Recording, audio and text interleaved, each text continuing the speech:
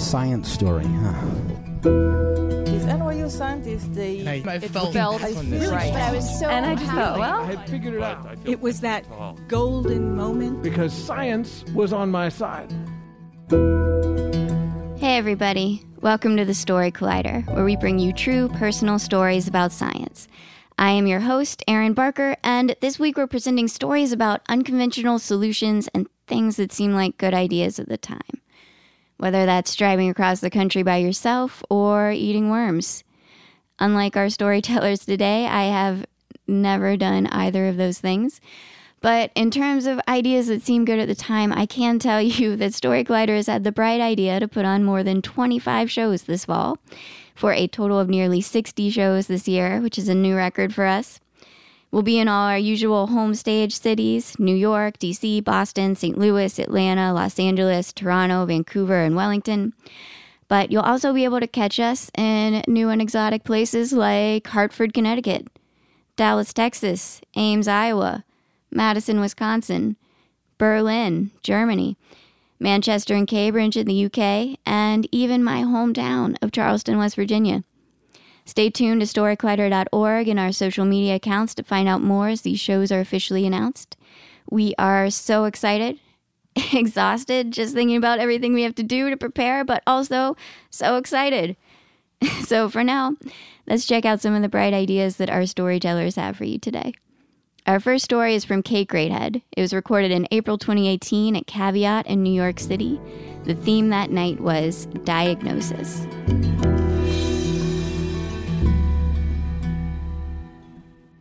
So I was 24 years old, and I was driving across the country by myself from New York City to California, and everything was going fine until I crossed the border into Wyoming. I'd always thought of Wyoming as like having mountains and like stuff like that, but this portion was completely flat. You could see for miles and miles. There were like no houses or trees, just land and sky, which is kind of beautiful, but also sort of existentially terrifying. Anyway, that wasn't the problem. The problem was the wind. The wind was really, really intense. You know when you're on an airplane and the turbulence gets so bad that the pilot comes on and he's like, everyone put on your seatbelts now and no one's allowed to go to the bathroom. It was like that, except in a car, and I was the pilot. Exits on the Wyoming interstate are few and far between, but finally I spotted that little green sign in the distance.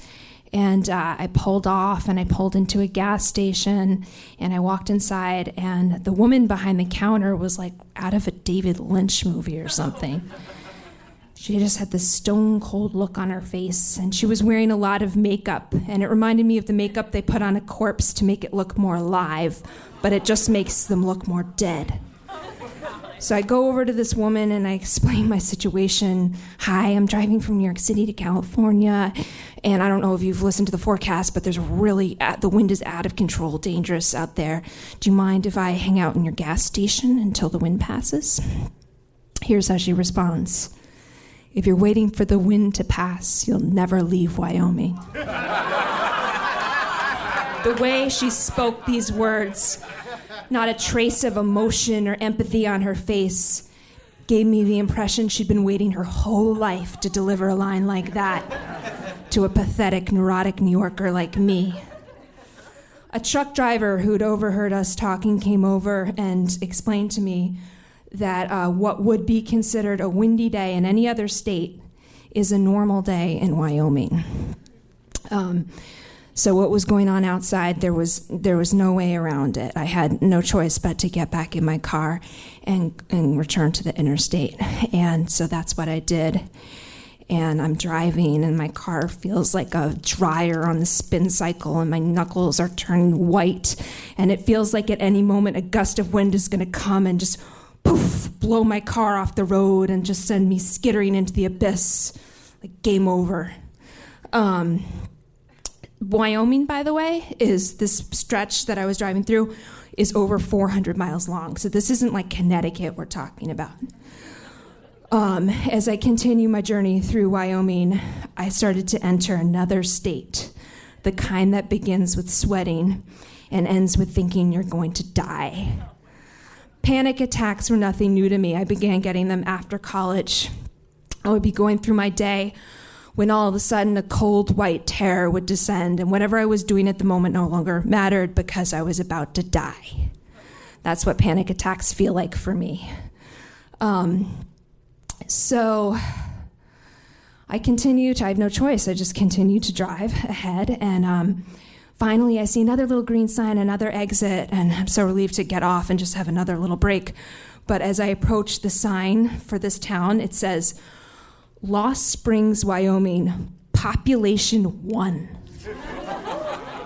And you can look it up on the internet. It's true, except now that it has four people live there, according to Google. But anyway, it just seemed like a little intrusive to stop in a town where one person lives. So I kept on driving. Miles and miles and miles later, there's another town, and this one's like a normal town where more than one person lives. And on the sign it says there's gas, lodging, payphone, and a hospital. And at this point, I'm still in full-blown panic attack mode, and that just seems like the best news to me. I need to get to the hospital. So I pull off the exit, I find the hospital, I park my car, and I'm about to enter the front doors when all of a sudden I start to plan out in my head, like, what am I going to say when I get inside? I should explain that I'm having trouble breathing because, I forgot a part of the story. Part of my panic attacks, part of what makes them so scary is that I have asthma. And when I get panic attacks, it triggers my asthma, which exacerbates the panic, which makes the asthma worse. So it's sort of like a chicken and egg situation. And backtrack a little bit. The reason I'm driving, so when I had these panic attacks after college, I went to a doctor. And, my medical doctor diagnosed me as having asthma, and my therapist diagnosed me as having anxiety. And I was put on all sorts of medications. At one point, I was like on Zoloft, albuterol, steroid inhaler, beta blockers. Nothing worked. The panic attacks continued. And I blamed them on life in New York City and how stressful it is to live here. And I had this idea in my head that California would be like an easier, safer place to live. And that's what I'm doing right now in my car in the middle of Wyoming. I'm moving to California. But now I'm outside this hospital, and I'm about to go in, and I'm trying to think of how I'm going to explain myself once I get inside. Like, should I go to the ER or should I go to the psych ward?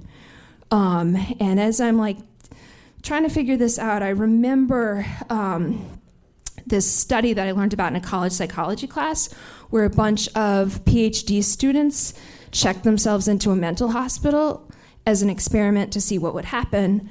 What happened is that they hated it there and they wanted to get out. And the doctors went on this power trip and they're like, no, we'll tell you when you're ready to leave. And I just had this sudden fear of being like trapped in the psychiatric ward of a hospital off of the interstate in Wyoming. And I decided, you know what? I'm not going to go inside. I'm going to get back in my car, and I'm going to keep breathing, and I'm going to keep driving. I'm going to get the hell out of Wyoming. The good news is I made it. It worked. I arrived in California. The bad news is I discovered life was just as difficult and scary there for the same reasons that had been in New York. I was living in San Francisco, and I just had trouble like with this same relationship problems and job and money and all your typical 20-something issues, trying to figure out like what I was good at and what I was supposed to do with my life. San Francisco was not the answer to my problems, so I moved to Louisiana. And after a month there, I went to Pennsylvania, and then there was a brief stint in Vermont and then the Hudson Valley. I spent the remainder of my 20s bouncing around from place to place, trying to find a place that just felt safe and easier. And eventually it dawned on me that it wasn't any of these places that were scary, it was adult life. And there's no way to escape that. And in some ways this revelation was a relief because it meant I didn't have to keep moving around. I could return to New York City, which is where I'm from and has always felt the most like home to me. So I've been back here for a number of years, and I'm now 35, and I recently got married, and I published this book I was working on for years, and I'm about to have a baby. And on paper, so it looks like I have some semblance of a career and adult life on paper, But the truth is, I still find life pretty scary a lot of the time. And I recently went to back to my old therapist to talk specifically about my fears about being pregnant and having a baby. And I was kind of hoping she'd diagnose me with pregnancy anxiety and depression, and because that would mean like my fears were irrational and like hormonally based, and they go away once I had the baby. But instead, she said everything I was thinking and feeling was completely rational, which just wasn't that comforting.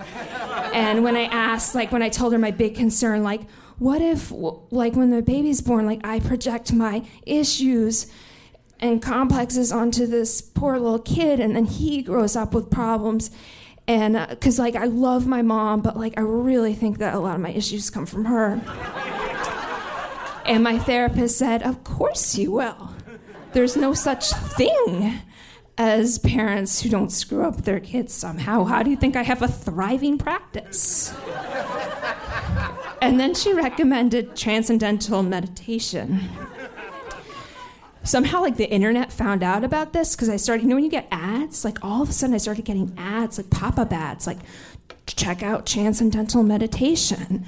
And there's, like, a class in Manhattan, and they were having, like, you could sign up. They wanted you to register, and I did it.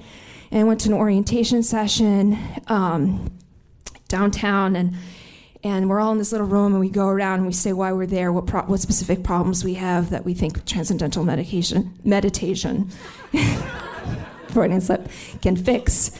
And I told them, like, I'm really scared of light. I'm an anxious person. And they were like, this will trust us. This will fix you. So I've signed up for the class. It hasn't started yet. I just only went to that orientation session. It's happening in a few weeks. And I'm cautious. I'm hopeful. I'm hopeful that it could help. But I'm beginning to think that, like, I always sort of hope that, like, one day I'd wake up like an anxiety-free person. But the older I get, the more I think that anxiety in me is sort of like the wind to Wyoming. And instead of like trying to fight it, maybe the trick is to accept it and to keep on breathing and to keep on driving. And that's it. Thanks a lot.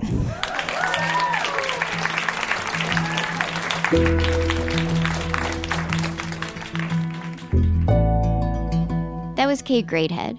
Kate is a 9-time Moth Storytelling Slam champion. Her writing has appeared in The New Yorker, The New York Times, and Vanity Fair, and on NPR's Moth Radio Hour. She was a subject in the American version of the British Up documentary series. She lives in Brooklyn with her husband, the writer Teddy Wayne, and her first novel, Laura and Emma, was published in March 2018. I'm reading it right now, and I highly recommend it. So if you read it too, I don't know, maybe we can get together for a book club or something. Our next story today is from Tracy Chong. It was recorded in October 2017 at High Noon Saloon in Madison, Wisconsin. It's part of a show we produced in partnership with University of Wisconsin-Madison, the Wisconsin School of Business, Wisconsin Alumni Research Foundation, Starting Block, and Upstart and D2P.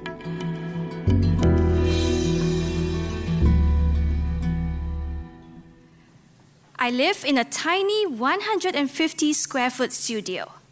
Not by myself, but with over 5,000 roommates. At night, I don't need a white noise machine to fall asleep because I can hear them rustling and crawling around.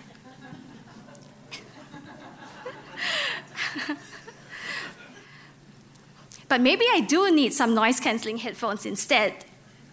So this is not my first encounter with the sound of creatures rustling around at night. In southern Illinois, there's a very special road in the Shawnee National Forest.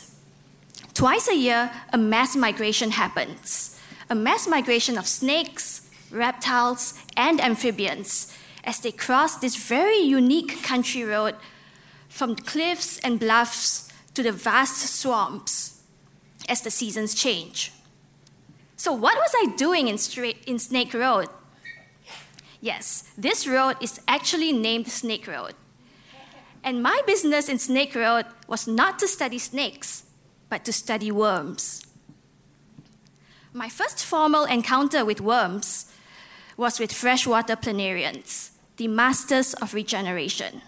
Some of you might know them from biology class, where, like in Game of Thrones, beheadings happen rather frequently. But in this case, it is not followed by a bloody death. Instead, they just regrow a new head, all without breaking a sweat. When I was a graduate student, I helped with a comparative study to find out why some planarians can regenerate better than others. And as it turns out, one of the most difficult parts of this project was to find those elusive worms. Unfortunately, we couldn't just order them off the internet. So I actually had to go on worm hunting adventures to find these worms in the wild. My colleague, James, and I, over the span of 2 years, made multiple trips to Snake Road. And Snake Road is very special because this is one of the places in Illinois where we can find these worms. And sometimes we went by ourselves, sometimes we were joined by curious and helpful lab mates. We spent days turning over thousands of pea-sized rocks in the stream, often encountering many other different species of worms, before encountering the rare planarians that we came for. They were very good at hiding. At best, it was zen-like and calming. I would glance at the beautiful cliffs and listen to the gentle sounds of the stream. At worst, it was mind-numbing and frustrating, especially when the conditions were extreme. Being bitten by swarms of mosquitoes in the hot, humid summer, and dipping our hands in cold, freezing water for hours during the winter months. At the start of each trip, we would wish so hard that today would be the lucky day where the worms would just be hanging out. But of course, this was never the case. Once, amidst the peace and quiet, I heard a soft rumbling sound. James and I locked eyes, and he said with a very straight face, "A wild boar?" Shit! The image of a wild boar rushing straight at me flashed before my eyes. I ran through the different scenarios in my head. Should I climb a tree? Wait, could I even do that? Should I run? To where? Fight? And then I heard Sam laughing, and he confessed that it was his stomach rumbling. Oh yeah, feeling hungry during those long afternoons was pretty common. And then there was the fear of poisonous snakes. They are cottonmouths, also known as water moccasins, in southern Illinois. I remember reading how they are poisonous, producing toxins that can disrupt blood clotting and destroy tissues and cells. Such a scary thought. But the scariest part, though, was when I had to pee. Imagine being this close to the ground, covered with long grass, branches, fallen leaves, not knowing what's hiding underneath, but knowing that there's probably a snake, maybe a poisonous one, lurking somewhere in there. I remember my routine rather clearly. I would use my feet and a stick to sweep the ground before squatting down. Even then, my legs would be shaking, and even the slightest rustle would cause my heart to skip a beat. But when I was done, though, it was such a relief, in more ways than one. Finally, we collected enough worms and brought them back to the lab to investigate whether polarity, which end is which in the animal, is important when it comes to regenerating a new body part. Then my next worm adventure, brought me to the Bay Area. It was a great time. Exciting science, gorgeous weather, there were mountains to climb and hills to hike. I was on a very tight budget though, so this meant that I rarely ate out. And when I did, it was very special, and I would pack my leftovers for my next meal. One night, after a lovely dinner with my best friend Nick, I headed home, happy and full. At the BART station, a homeless man, clearly hungry, asked me if I needed my leftovers. At that time, my leftovers were very precious to me, so I said, yes, I need them. The moment those words left my mouth, I felt like the most horrible, selfish person. There I was, able to go out and have a nice meal, able to go home and fall asleep in a nice, cozy, warm bed, and yet I could not give my leftovers to someone who really needed them. At that moment, I made a simple promise to myself that for as long as I could afford it, if I had leftovers and met someone who needed them, I would give them away. From that incident, though, I've always wanted to do even more to alleviate hunger and food shortage. Well, as it turns out, the answer had been in front of me right along. After years of working with gentle and harmless flatworms and roundworms, I now work in a lab that studies parasitic worms. One of these parasites, the tapeworm, has a rather complicated life cycle that involves developing inside an insect, a beetle. And the larval stage of this beetle is known as the mealworm. Many mornings, I would watch my colleague Edward tending to his mealworms. And once we joked how delicious and yummy these mealworms would be. Actually, it was more like me joking, and Edward, well, he looked rather grossed out at the thought of eating his mealworms. I had always known that people ate insects, but at the same time, I was starting to hear more and more about using insects as a potential source of protein. The more I read, the more convinced I was that using insects as food could be a sustainable solution to the problem of food and nutrition shortage, especially as our population increases, both in the US and in the rest of the world. Well, of course I had to test this out for myself first. The first insect I ate was bondegi. Bondegi is silkworm larvae. It's a South Korean street food, and it's often found boiled and served in paper cups. We found our bondegi at a Korean grocery store in a can. With much hesitation and trepidation, I tasted my first bondegi with a Korean friend. And it was so bad. I had tears streaming down my face trying not to gag. I couldn't decide if I should swallow it and be done with it or spit it out because it was mushy and it tasted like wet wood. I then had the brilliant idea of roasting it because I thought, roasting it would make it taste better. But that again was a horrible, terrible mistake because roasting the bondegi caused the whole place to smell like rotting wet wood. The smell was so bad, and fortunately, my friends were understanding. At this point, I was very, very worried. How would my idea of using insects as a sustainable food source work if I hated the taste of insects? Well, fortunately, the next bugs that I tried were the mealworms. I can still remember how relieved I felt when I took my first bite of a roasted mealworm. It was delicious. It was crunchy, it had a mild nutty flavor. I could eat lots of this.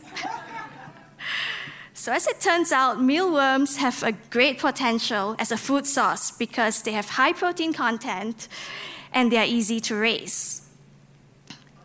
So yes, my 5,000 roommates who keep me company at night are my mealworms. But rest assured, these mealworms come from a happy farm and they have not been in contact with the parasites in lab. So now I work with what I love, cooking and worms. And feeding my friends and colleagues who thankfully are quite open to being food testers. Even Edward has been convinced to try a mealworm. Of all my adventures and challenges with worms, I have a feeling that the best, but maybe most difficult challenge is yet to come. I have to convince all of you that mealworms are delicious and nutritious.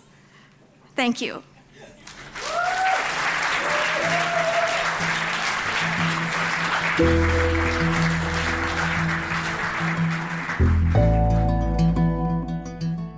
That was Tracy Chong. Tracy found her passion working with invertebrates as a graduate student at the University of Illinois. She is currently part of a team at the Morgridge Institute for Research studying parasitic worms that cause the debilitating disease schistosomiasis. Aside from worms and science, Tracy is passionate about entrepreneurship and food. The Story Collider is grateful for the support of the Tiffany & Co. Foundation and of Science Sandbox, a Simons Foundation initiative dedicated to engaging everyone with the process of science. The Story Collider is directed by Liz Neely and Aaron Barker, that's me, with help from our amazing team. The stories featured in today's podcast were from shows produced by Liz Neely, Paula Croxon, and Tracy Rowland. The podcast is produced by Zoe Saunders. The theme music is by Ghost. Special thanks to Caveat and the High Noon Saloon for hosting these shows, and to all of you for having the bright idea to listen to this episode. Thanks for listening.